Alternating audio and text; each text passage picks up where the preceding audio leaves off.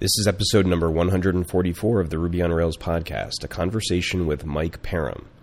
The podcast is supported by workonrails.com. If you have a job to promote, you can list it for free with the code RELAUNCH. Good morning, Mike. Good morning, Sean. Well, thanks for joining me this morning to talk about Sidekiq 3.0, the announcement that you just put out.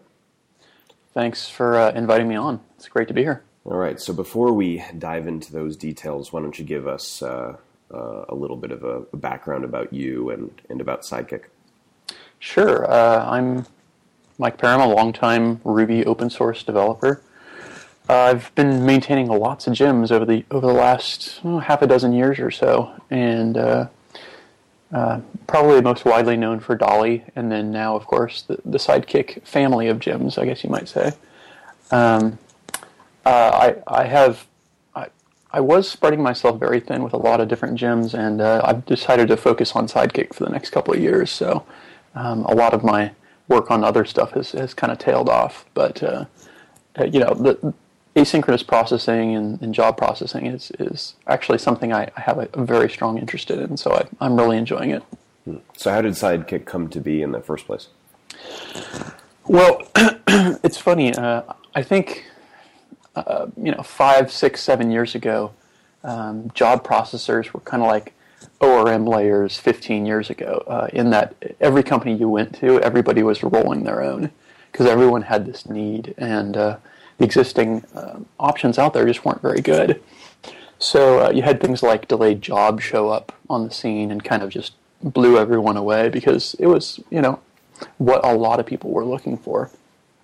Of course, it had its own limitations, and so something like Rescue came along and, again, kind of set the standard for what you could do. And my work in Sidekiq just came out of the limitations inherent in Rescue and the way it works. I had worked with a client who found most of their machine's memories being consumed by dozens and dozens of rescue processes. And so that can get very expensive very quick. So Sidekiq came out of Rescue's inherent memory limitations. I multi-threaded their rescue and saved them. I don't remember what it was, but it was close to an order of magnitude in terms of number of machines they needed to use. So that's what kicked off the whole, no pun intended, kicked off the whole Sidekiq thing. Right. So I think the thing that's most noticeable about Sidekiq when you're first using it is the multi-threading, all the concurrent workers that kick up. Tell me a little bit about that. Was this your first gem that was built, sort of on top of that model that was, highly concurrent in dealing with threads, or was this something that you had sort of long been familiar with? That's actually a good question. I've been playing with different concurrency models for several years before that, actually, believe it or not. I started doing single-threaded, like delayed job and rescue. I wrote my own system called Jobber that was single-threaded like that, and I found the exact same problems. That is really inefficient. I then started playing with Event Machine and found that its callback style of programming just very foreign to me as a Rubyist, where we're used to synchronous blocking APIs. So I actually started using fibers in Event Machine to make it look like a blocking API call, and that worked, but it was really brittle and incredibly painful to debug. So I realized after a few months that wasn't going to work out either. So I started playing with threads, and of course threads are very hard to use correctly, and kind of a very dangerous API. So I started looking for an abstraction, and that's when I came across actors. And so actors, abstract away the threads and make for a little cleaner, easier programming and safer programming model. So I actually wrote a gem called Girl Friday, which used Rubinius's actor package. And that worked out okay. But Girl Friday itself was a design that I made some design mistakes there that made it a little harder to support than I wanted to. So when I started fresh with Sidekiq, I went to celluloid instead of the Rubinius actor package, just because I know Tony and I respect him a lot, and I know that actors are one of his passions. So I knew that he would do a great job with celluloid. So that's what I based Sidekiq on. So for those that are unfamiliar with the code in Sidekiq, so give us an idea of where celluloid stops and where Sidekiq picks up. Yeah. Sure. Well, I mean, celluloid is core to Sidekiq in that it manages all the threads. There's not a single mutex in the Sidekiq code base. I don't have to do any locking at all. Celluloid hides all of that for me, which is great. The Sidekiq core object model is really very simple. It's a couple actors that are basically just chatting back and forth to each other. There's a manager actor that is I guess you might say, the core object, and he talks to an actor that fetches jobs from Redis, and he also talks to the set of processors, threads that actually execute jobs. So as processors finish a job, they contact the manager saying, I'm free now. The manager then makes a call to the fetcher to say, please request a job for this processor, and so on. And it's just back and forth like that, all 24/7. So not a single mutex. That's wild to me. Exactly. It's heavily multi-threaded and yet not a single lock. So where do you imagine celluloid could be used effectively by Ruby and Rails programmers in their projects that they're not using it right now? Well, I still think, even though celluloid makes things easier, it's still a mistake for people to widely build their own multi-threaded infrastructure. I think things are a lot easier to deal with when you stick with known architectural patterns, like the HTTP request response, which is inherently single-threaded, right? You get a request in, and then you generate the response for it. Or, for instance, the background job pattern, where you get a message and you process the message as necessary, which is what Sidekiq gives you. In both cases, the user who's using the app server or Sidekiq, the Sidekiq framework, in both cases, they're just building single-threaded code, right? It has to be thread safe, but it doesn't have to be inherently multi-threaded and to deal with a lot of that stuff. Yeah. So, to me, multi-threaded people dealing with threads really should be dealing with infrastructure, should be building infrastructure for application developers. And Sidekiq is just another example of that. It's application infrastructure. And hopefully end developers still aren't necessarily making their own threads. Yeah, or actors. I definitely follow that kind of wisdom, in that, if I was going to write something that would require threads, I just use Sidekiq. I think the only thing that comes up that can be a little challenging there is managing the priority order of the queues. You have to make sure you can throw them on a queue that's going to get worked if you're expecting it to come back in some amount of time. But right. Well, I mean, there's there's tools at varying levels of utility and for slightly different use cases, like the Parallels gem or the Parallel gem. I think it's Parallel single. Yeah. Parallel gem. Yeah, that's a fantastic gem for doing stuff in things like rake tasks. Mm-hmm. If you want to quickly spin up like 5 threads to hit a third-party API in parallel, you don't need the quote unquote heavyweight. You don't need a heavyweight Sidekiq process. You can just do it in a quick rake task, and that way you're still not dealing with threads. You're still not dealing with locks, and the API that gem exposes is very simple and straightforward. Yeah, I really like it. I think that it's nice that they have I'm going to forget it. There's the in threads and in...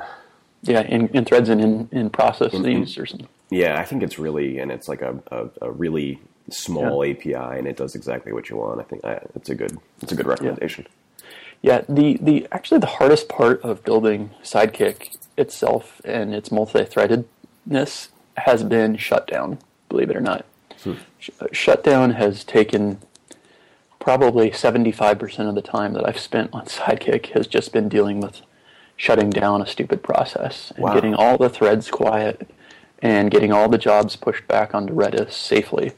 It's for some reason it's just incredibly complex. So tell me more about that. Is that well, a smell of something else, or is it something inherent to the problem? That's a good question. I'm not sure the answer to that. When the process is in a steady state and things are just cruising along, everything's good and everything's easy. But when you want to shut down, all of a sudden you've got some threads that just aren't finished and they're not going to finish, and you got to kill them somehow. And then you've got the race condition where some threads will finish right as the manager is finishing and trying to shut down Sidekiq. So it's there's more than one hack in the Sidekiq code base around shutdown for that reason. So to what extent do you feel like you've conquered that problem now?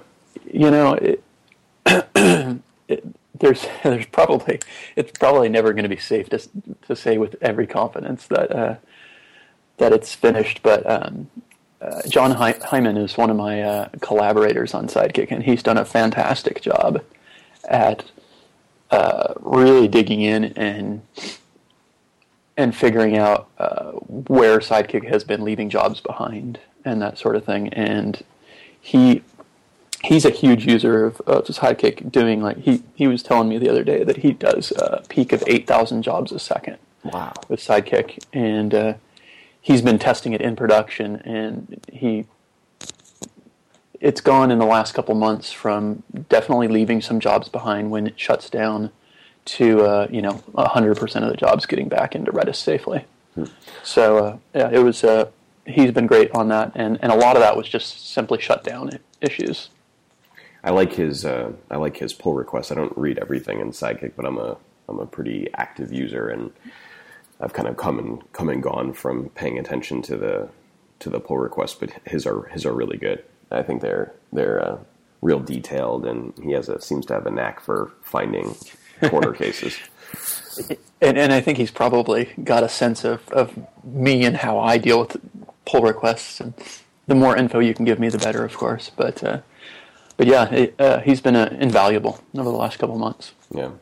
So let's rewind a little bit and talk about sort of the progression of Sidekiq from initial launch to the Sidekiq 3.0 release that we're going to talk about in a bit. What's the timeline, and what are the key milestones inside of it? Sure. Well, Sidekiq 1.0 came out. Oh golly, I don't know when. I think about 2 years ago, sometime in the spring 2 years ago. And that was it was good enough to ship, and I think it contained a lot of what Rescue shipped with, so I thought, oh, this is good enough for 1.0. 2.0 came along and had scheduled jobs, so you could say things like perform in 45 minutes or something like that.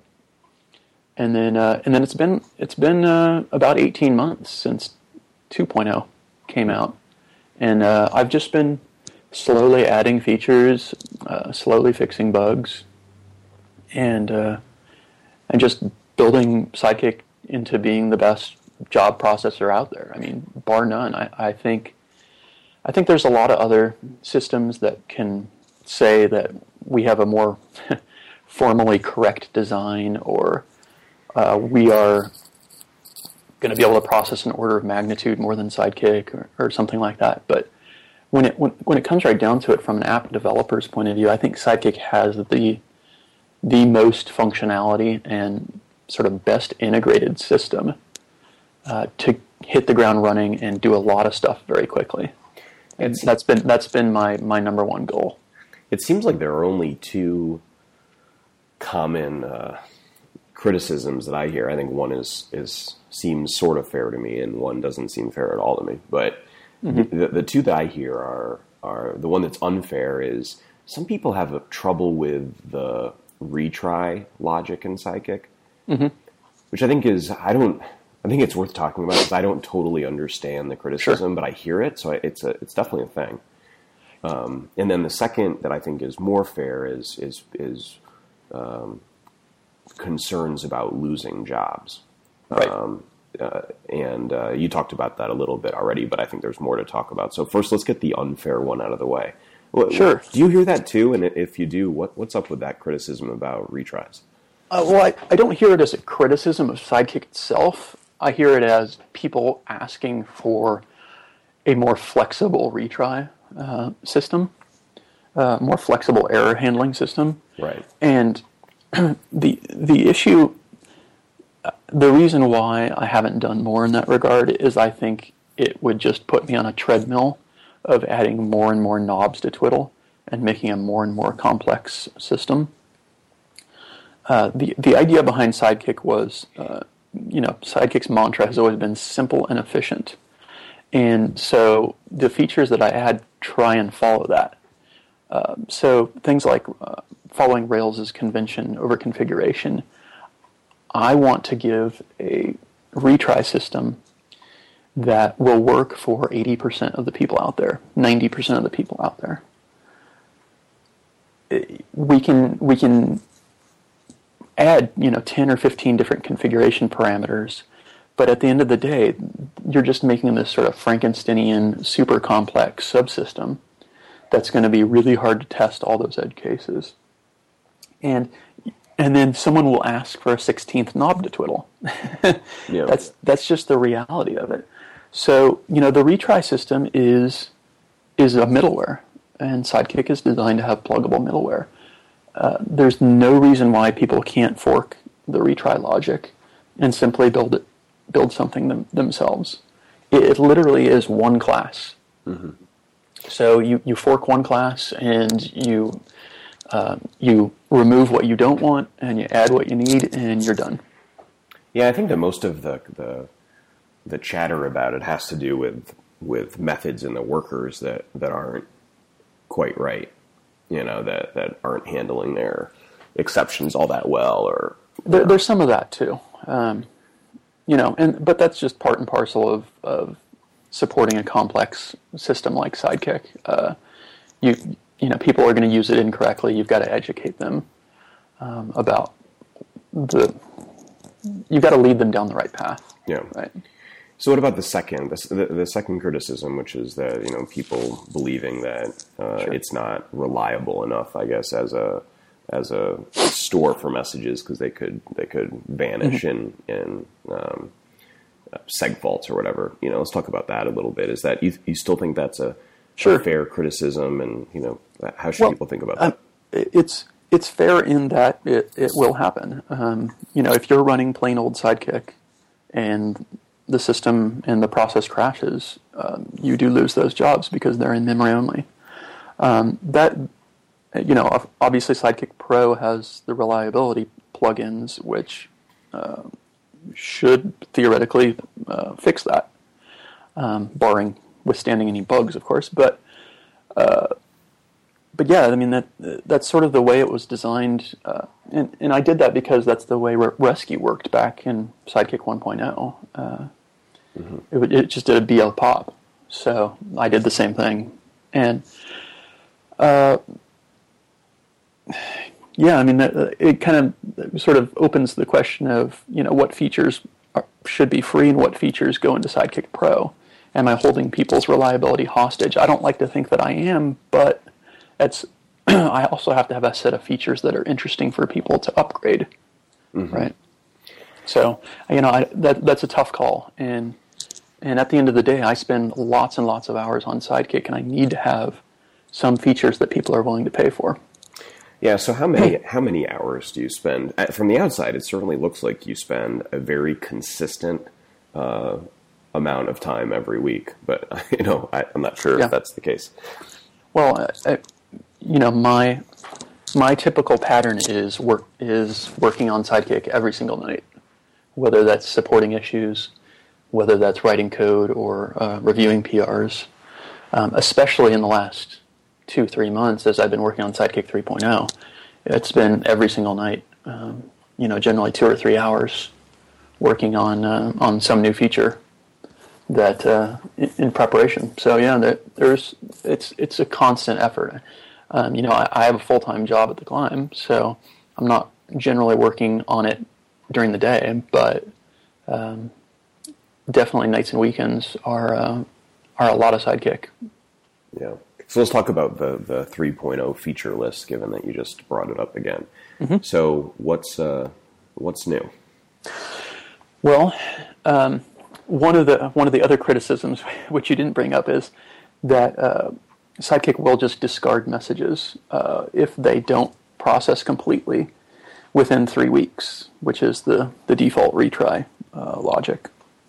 So that never really sat well with me. I don't like losing jobs per se, especially in terms of a week time, several weeks timeline.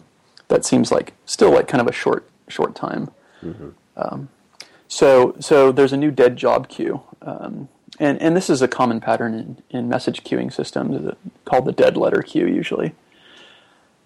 But it's basically if a job doesn't process successfully, it'll eventually go into the dead job queue, and then it just sits there, and Sidekiq ignores that queue completely.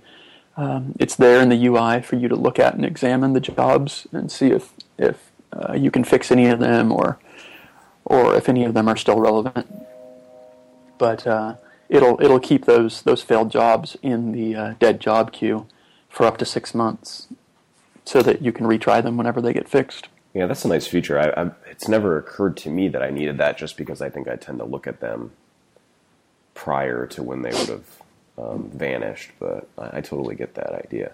Well, and that's exactly the whole retry process that Sidekiq ships with, is that it integrates all the error handling, all the error services, along with the retry logic, so that you can fix it within 3 weeks. And if you're not fixing it within 3 weeks, there's usually that's either very unusual or there's something wrong. But either way, it's still that 1% of the time. Maybe you might be seeing it. And I did see some customers integrating other third-party gems, which did add a dead job queue to Sidekiq.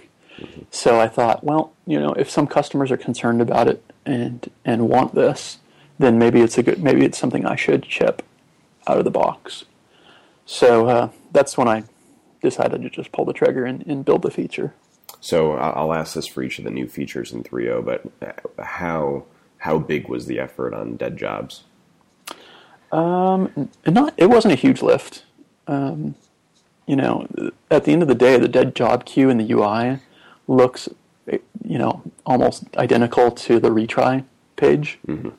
So, it was just copying a bunch of UI code, translating some strings.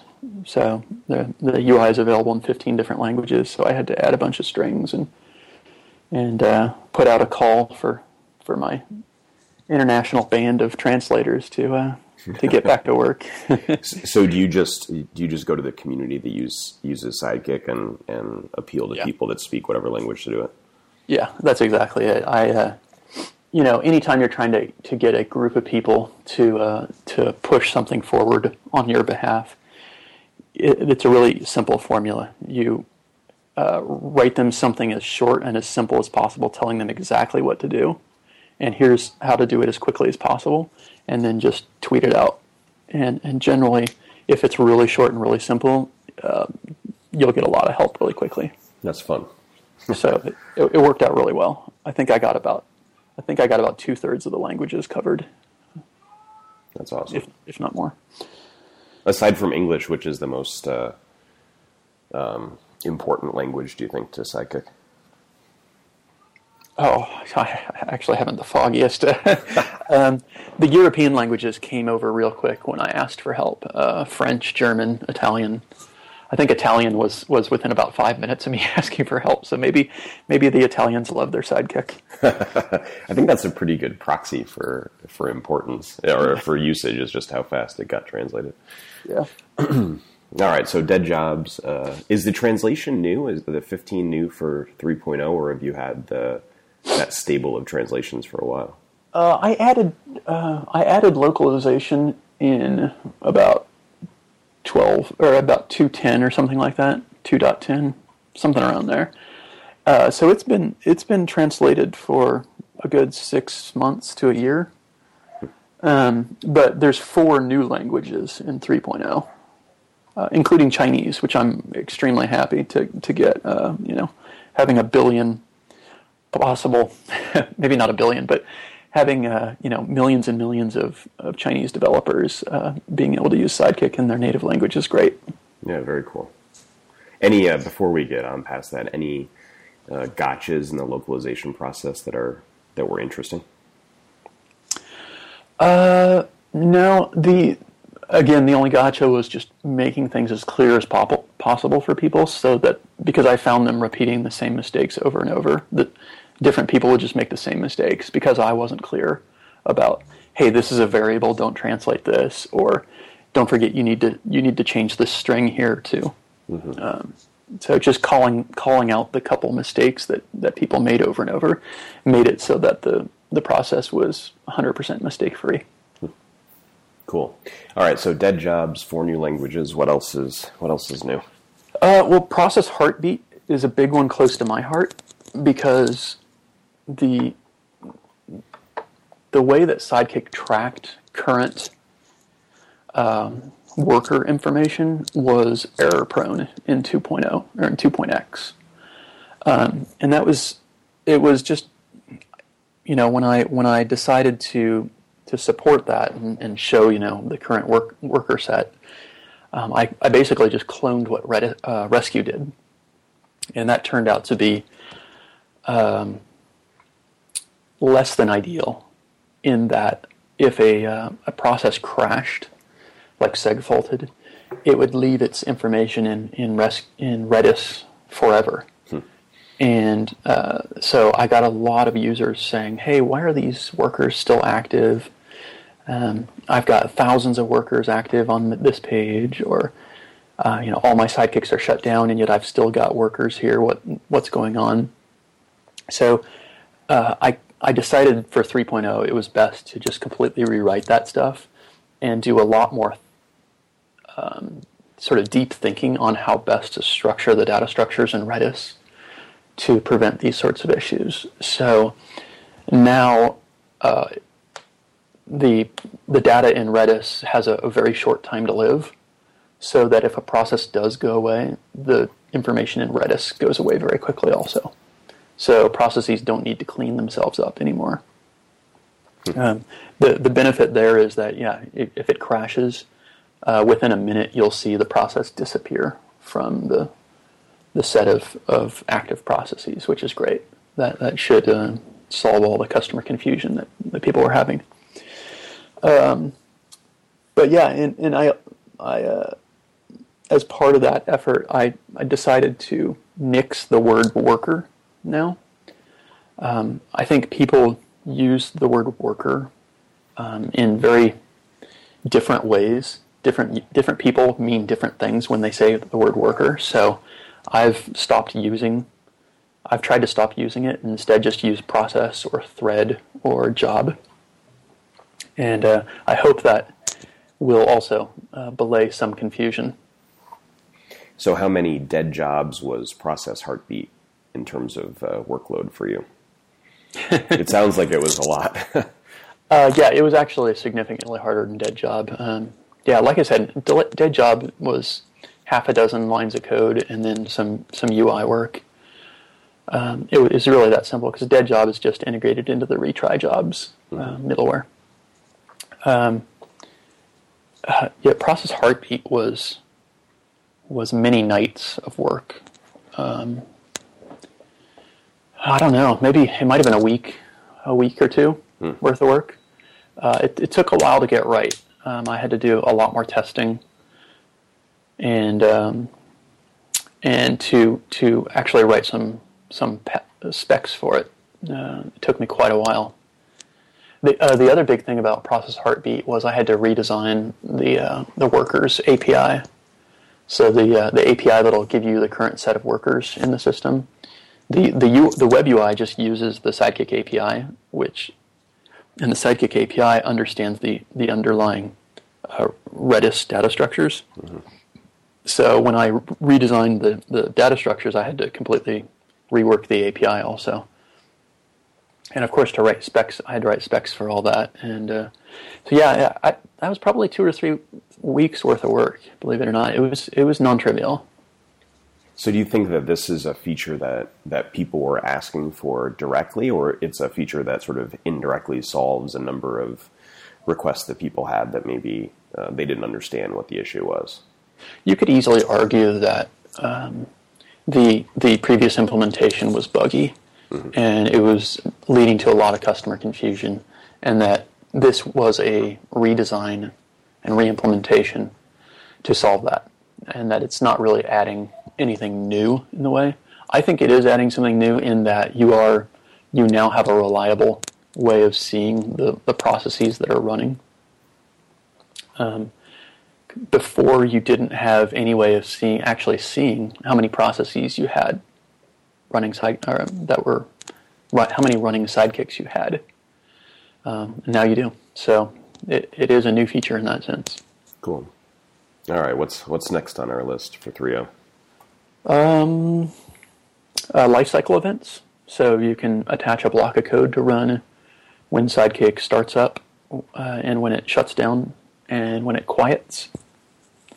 And that was put in because the status page guys asked for a way to flush metrics when Sidekiq shut down. Mm-hmm. They were spawning a celluloid actor to push, I assume Liberato metrics or something like that to statsd, and but they didn't have any way of shutting it down and flushing that last interval's worth of metrics, and so they were hacking something together, and so I just threw that in because it was actually pretty quick, 2 lines of code. Right. And maybe a night's worth of work. So that one was really easy to get in, and that's an example where I just got customer feedback and said, "Yeah, that's easy to do. I'll throw that in."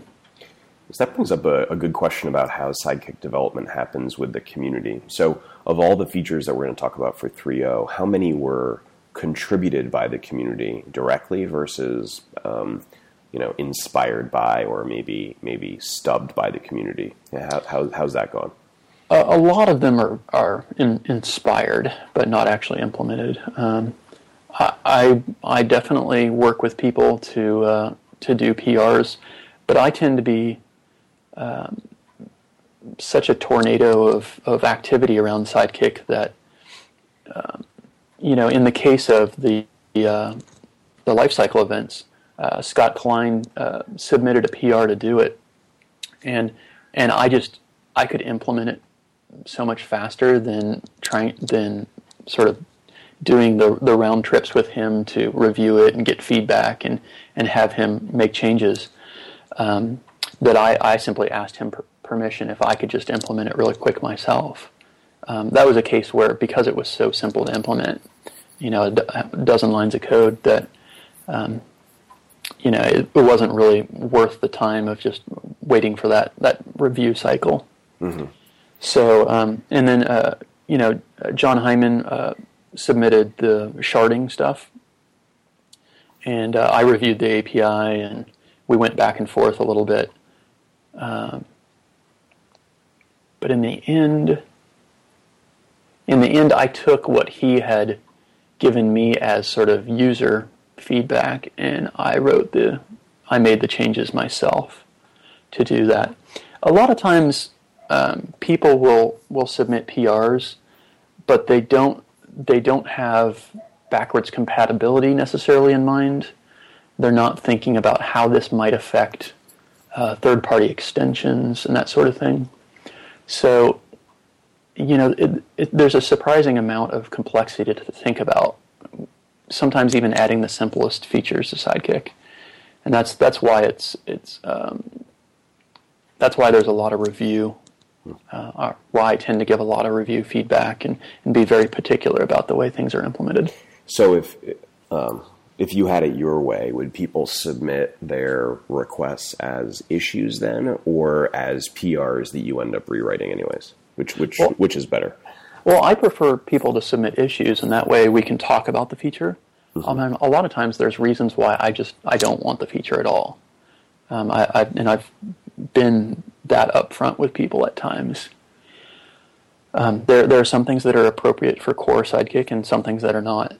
And that's a judgment call that I have to make as the benevolent dictator.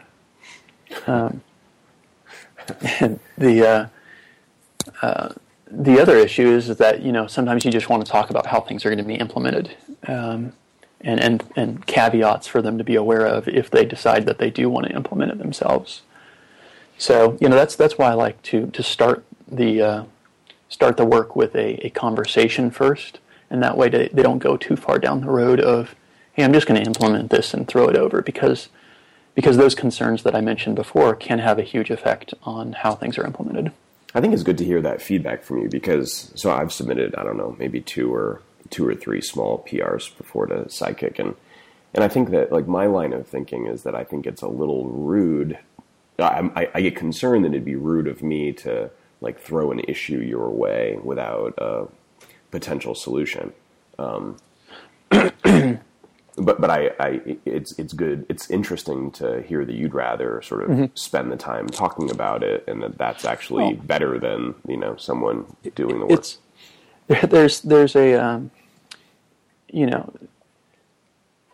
nothing talks better than code, right? So if you're saying, hey, I want to make this change to the code, and here's a paragraph as to why, that's fine. But if you just submit me a PR that makes exactly the change you want, and hit send or open or whatever, sometimes that can take you less time, and yet still convey the same message to me.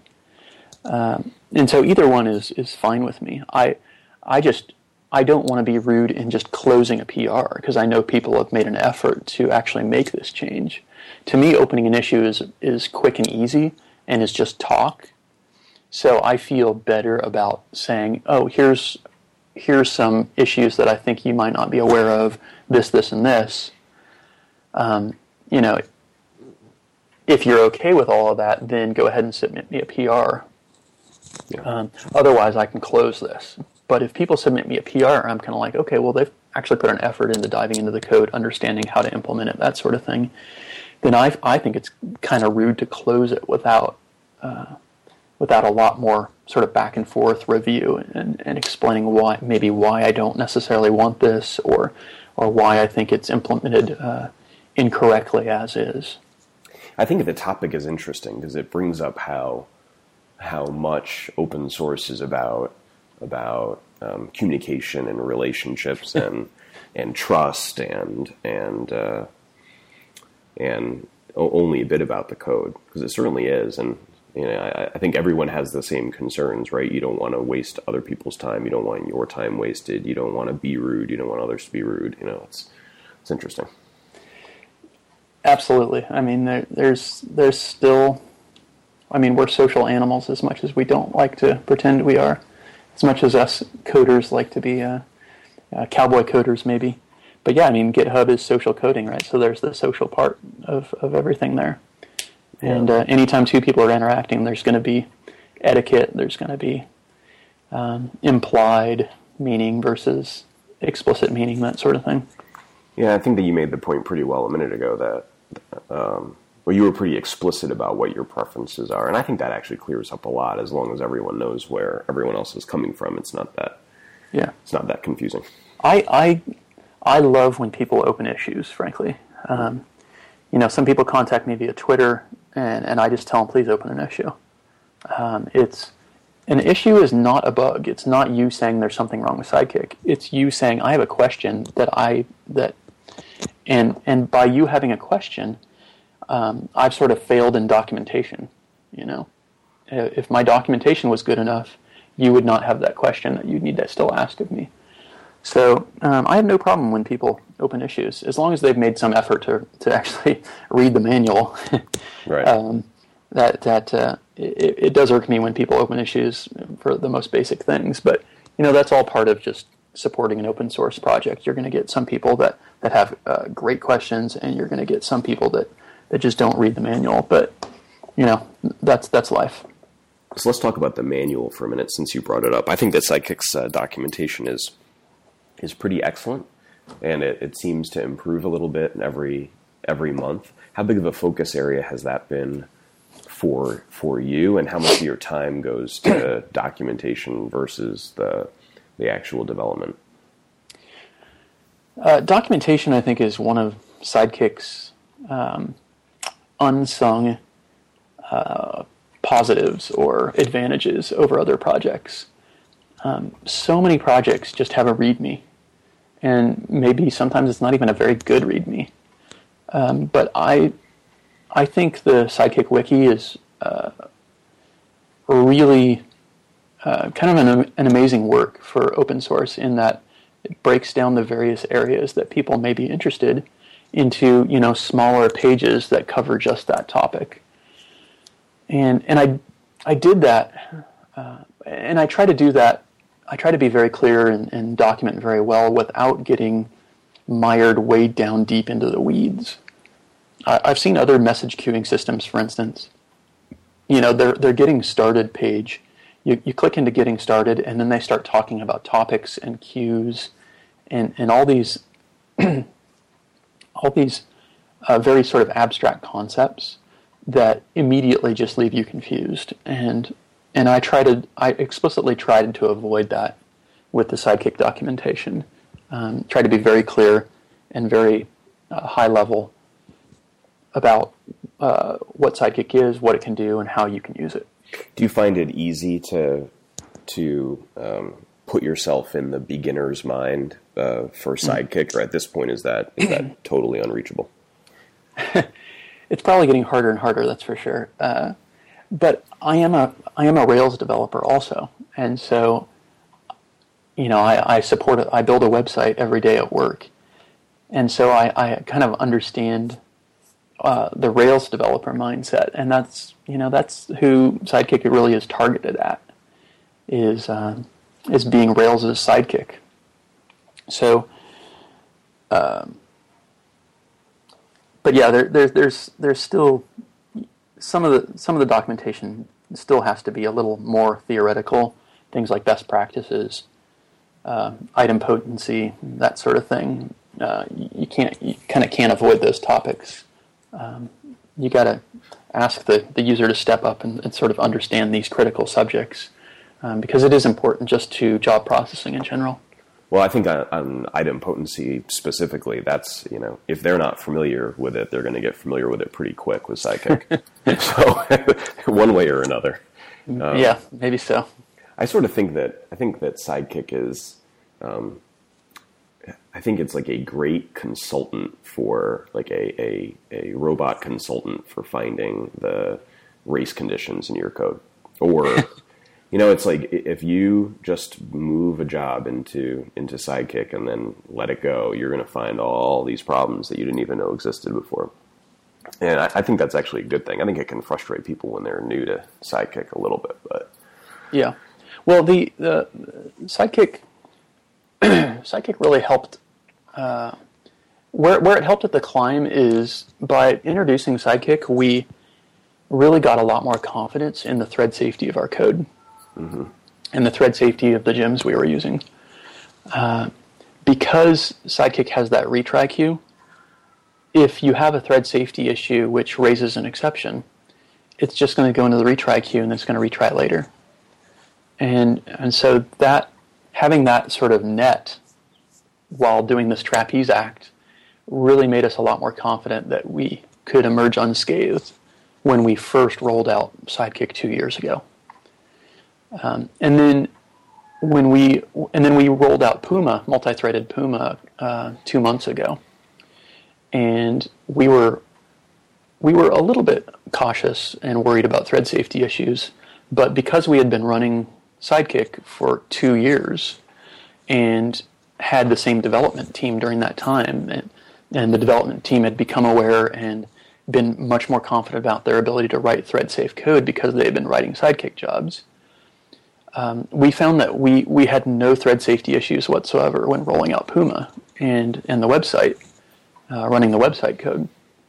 So Sidekiq really has been instrumental to sort of proving the thread safety of code to us, and I think to the Rails community in general.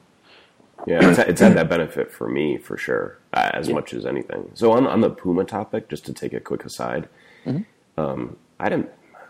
haven't heard of a lot of larger web applications on Puma in production. Can you just tell us a little bit about that process? How smooth has it been? Has it gotten you the benefits that you expected? Any huge gotchas that are worth talking about? Well, it had the huge advantage where our memory consumption halved overnight from Unicorn. So we would have, I think we had 30 Unicorn workers per box. So you're talking about 30 gigs of memory. After a few hundred requests, right?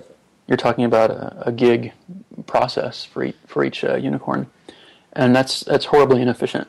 So we decided to move to Puma, and what we did is we started with a hybrid concurrency of 2 threads and 15 workers instead. So we would still have the net of 30 workers, but spread into 15 processes instead of 30. And that's worked out. That worked out really well. That allowed us to get some memory efficiency without having to be so multi-threaded. We were trying to minimize our chances of thread safety issues. So we didn't just jump into 20 threads per process. We started off with 2. Where are you now? I think we're up to 5 threads, which I think we're happy with. We'll probably stay right there. I think we've got 10 processes and 5 threads each now, so 50 workers per box, so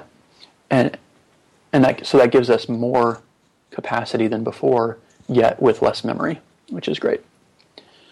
The only issue we ran into with Puma was an issue with Bundler, where with the hybrid model, if we tried to do hot restarts, no downtime restarts, the Puma wasn't reloading the gem file correctly, so that if you deployed a new version of your application that had an updated gem file with new gems or new different versions, those new gems or versions wouldn't be active in the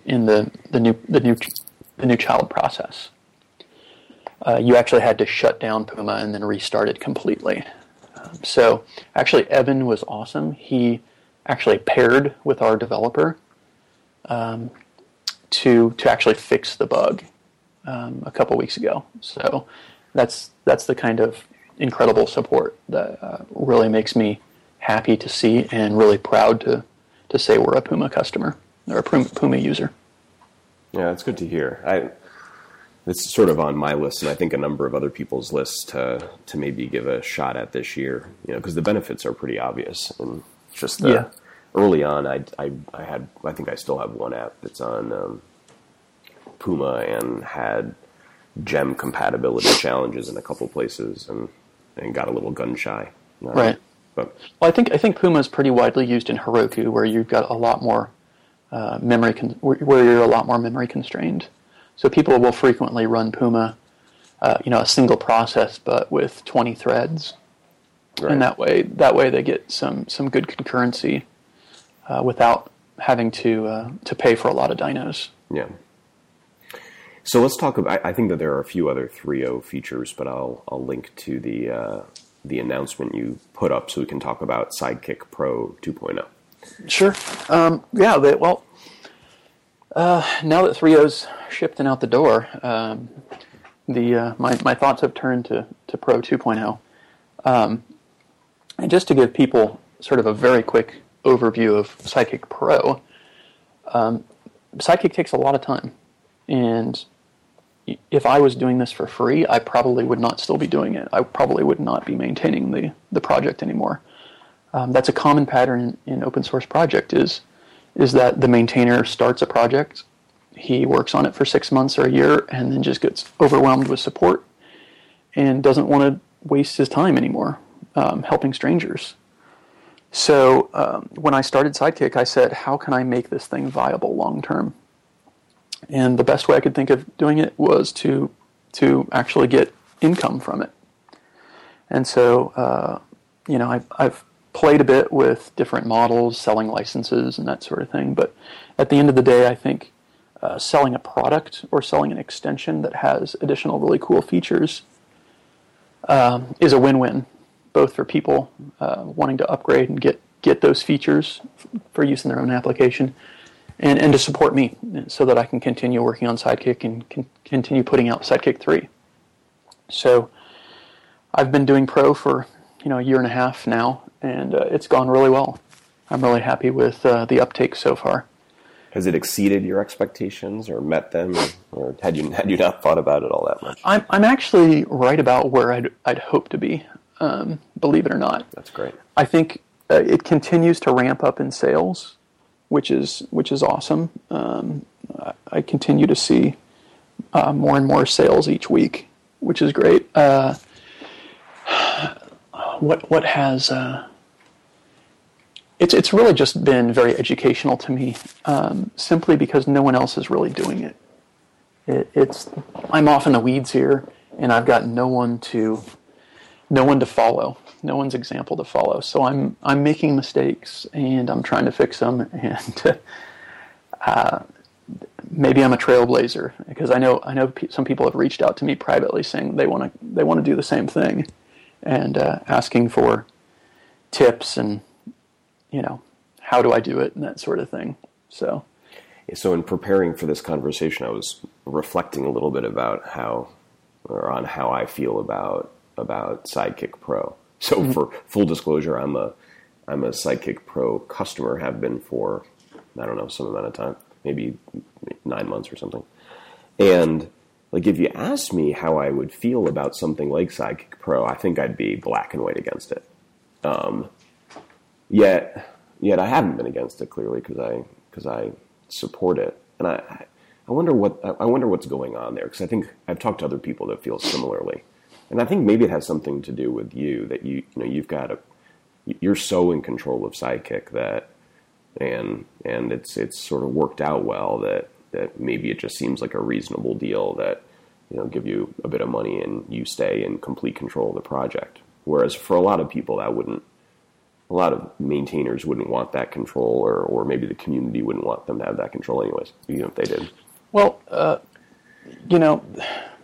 again, there's millions of open source projects that are 100% community owned, and 99% of them are sitting with tumbleweeds in them. No one's maintaining them. The reality is just these kinds of projects need active maintenance, and who's going to do that maintenance? And who has the vision and the knowledge to make sure that maintenance is done well? For something like the complexity of Sidekiq, and ensuring backwards compatibility and ensuring that stability and that sort of thing, you need continuation of maintenance over years. So to have someone step up and work on it for 6 months, and then have someone else step up and work on it for 6 months, I think you're gonna find that to be a little bit rougher in terms of bugs and people making mistakes and learning. But having someone who is the original author and sort of visionary for what the project does, there's a huge amount of benefit to that too. Yeah. So it's not to be discounted. Yeah. I definitely get that, and I think that where I've decided I sort of come down on Sidekiq Pro is that it's a unique situation for the reasons you just expressed. Mm-hmm. And I don't know if the model would work for other projects or not. Maybe it would, maybe it wouldn't. But it seems to work for Sidekiq. I would be 100% in favor if DHH, instead of being a partner at 37 Signals, just started selling Rails, and said this is going to cost you $2,000 a year. And because I know we get $2,000 of value out of it every year. And I know hundreds and thousands of companies around the world do too. So I think open source has a lot of value, but and by maintaining it and adding features to it, we're increasingly adding more and more value to it, and yet we're not seeing any compensation for that value. And so I've got hundreds of customers now, and never do I hear anything bad. Of course, I doubt that people that hate Pro are actually going to buy it, but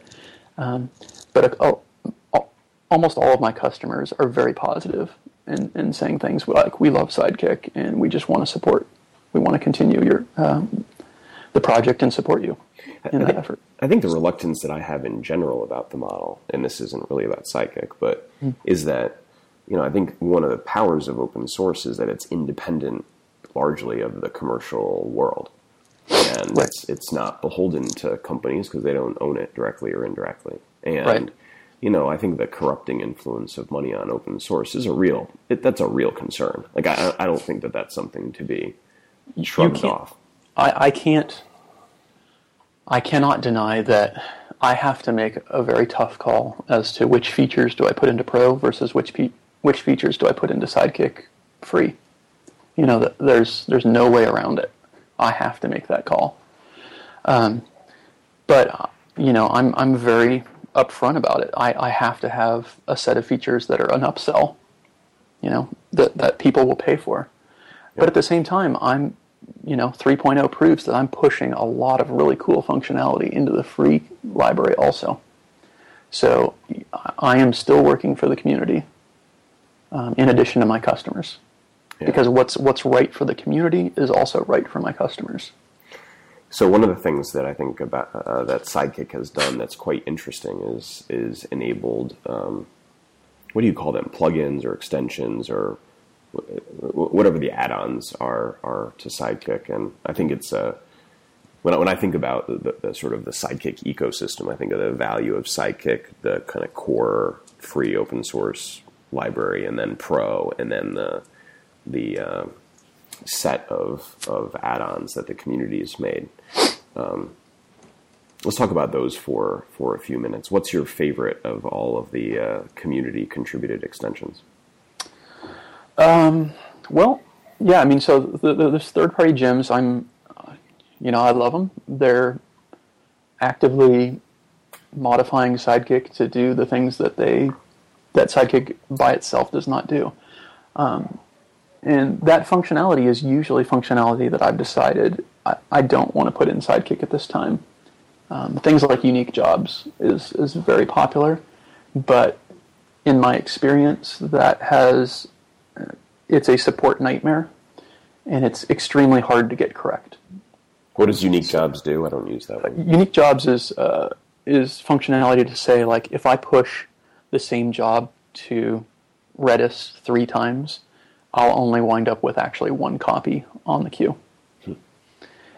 And so that's so that, if you're crawling a web page as fast as humanly possible, like let's say you put in a job to crawl a web page every minute, but if the queue gets backed up for some reason, you don't want to put three jobs to crawl that same web page. You just want to have it once. So what you'll do is use unique jobs to ensure that the queue only has one copy of that. But ensuring that uniqueness is just extremely, extremely difficult to do, especially when you've got multiple Sidekiq processes or multiple Rails processes all available, all trying to push that same job. You essentially need to do it through Lua to really guarantee correctness. And I just don't want to use Lua for something like that. And like you said earlier, idempotency is such like a core concept with Sidekiq that fighting against it seems like a tricky idea. Yeah, so there's dragons there. So I've tried to. That's one example of just functionality where I've said I'm not willing to tackle that at this time. I do like Sidekiq, which is a recurring job scheduler. So you can do cron in Sidekiq.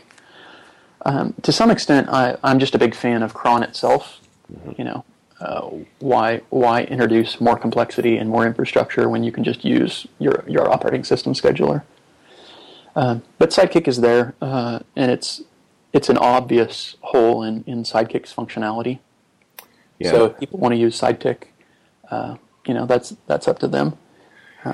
It's an interesting one. So if there's one third-party gem that seems like the thing that maybe should be in Sidekiq to me, it's that one. Yeah, and that's true. And I have considered building it. If I were to build it, it might go into Pro. I'm not sure, but Sidekiq is very established at this point. Mm-hmm. I think a lot of people use it. So for now, I've kind of backed off that, and I'm willing to, to let Sidekiq do its own thing and fulfill that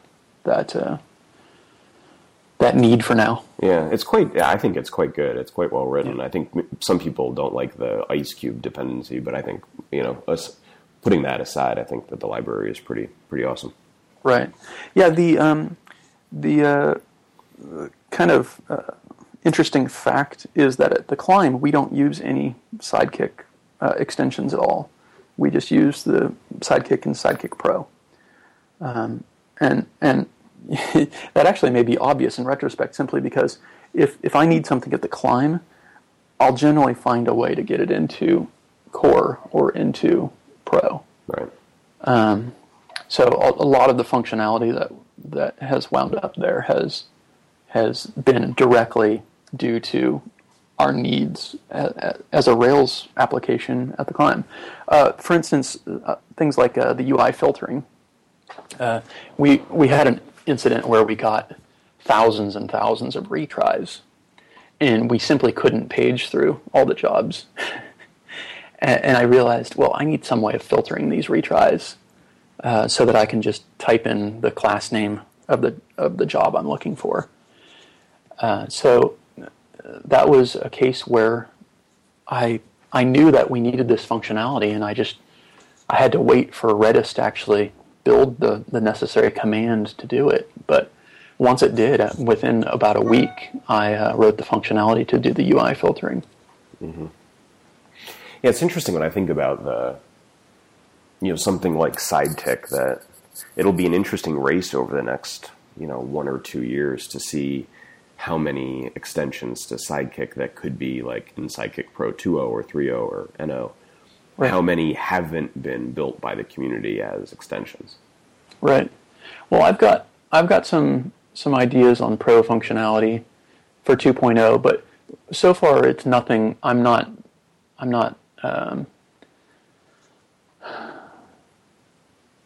pulling things from the community so far. Those ideas, it's not like I'm saying I'm going to build recurring scheduling or I don't know, what's another example, or unique jobs or something like that. Right now, there's no plans to put either of those in 2.0. Yeah. Are you talking about what your 2.0 plans are? Well, I mean, I've got some issues in the issue tracker that are marked as Pro that were some ideas I've had over the last couple months. Things like nested batches. Right now, you can't do a batch within a batch. And so, no one's really asked for that. Actually, there was one person that asked for it, which is why I put it in. But it hasn't been a huge community demand, which is why I haven't sort of immediately gone out and implemented it. But I did take a first pass at implementing it. It was just a little tricky, so I backed off a little bit. But I've also got my current concern right now is profiling Sidekiq's memory usage and CPU usage, and trying to get a better understanding of, and maybe building some tools that allow people to do things like GC profiling, allocation profiling, that sort of thing within their jobs. And things like that will probably go into Pro as sort of, for lack of a better word, enterprise type functionality. Right. So yeah, because I've been very concerned with the size of the Sidekiq process, and I know our Sidekiq processes blowed up a little bit over time, and I'd like to understand why exactly they're doing that. Yeah, as a user, that's definitely on my list of things that I think would be good to invest in.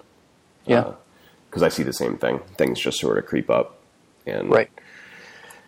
And like you, I'm sure I know a lot less about why than you do. So, well, I know next to nothing, unfortunately. It's common to, in my experience, common to active record, and conventional wisdom is it's something in active record that's causing the VMs to bloat.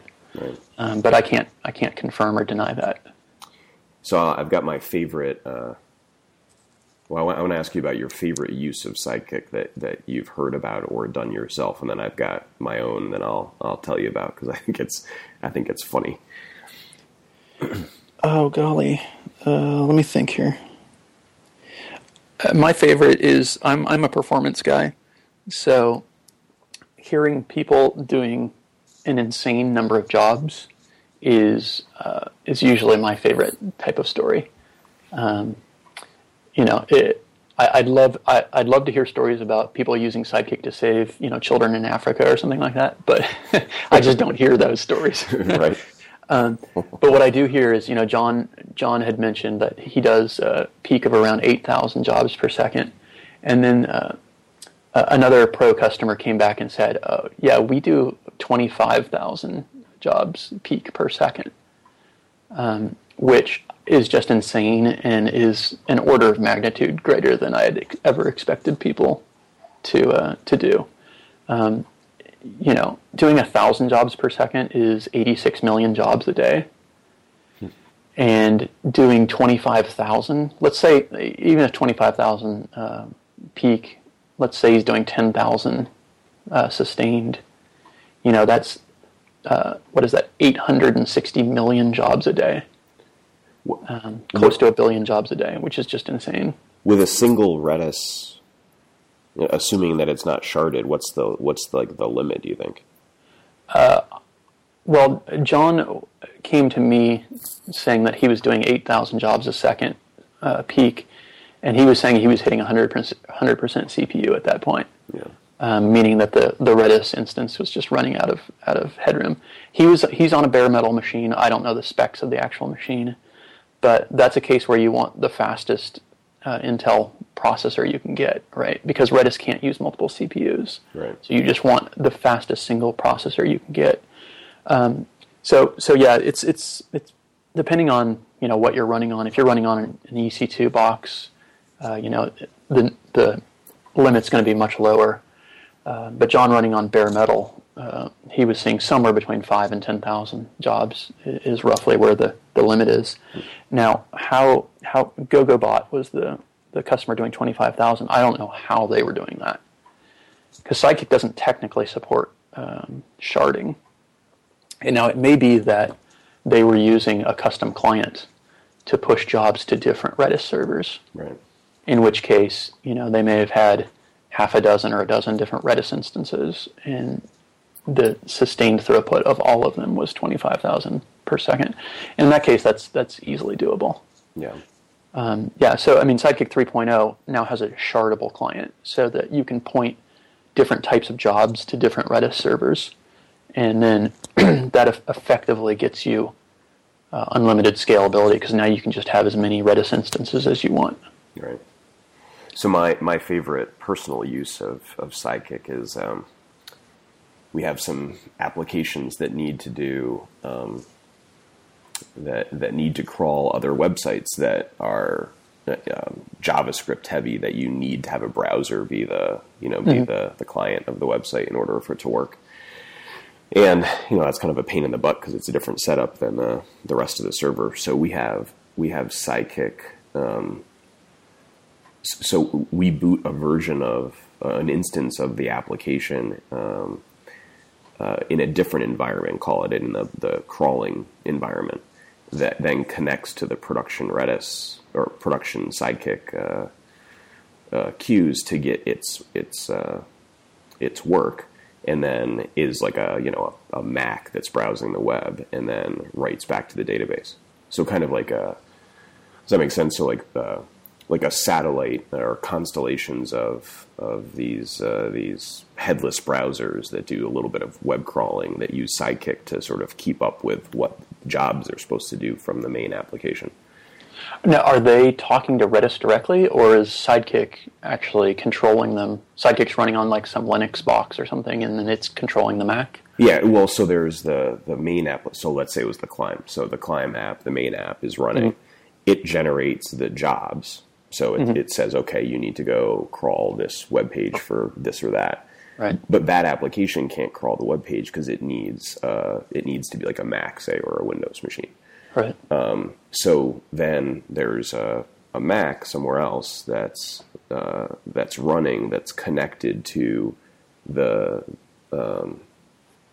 production database and the production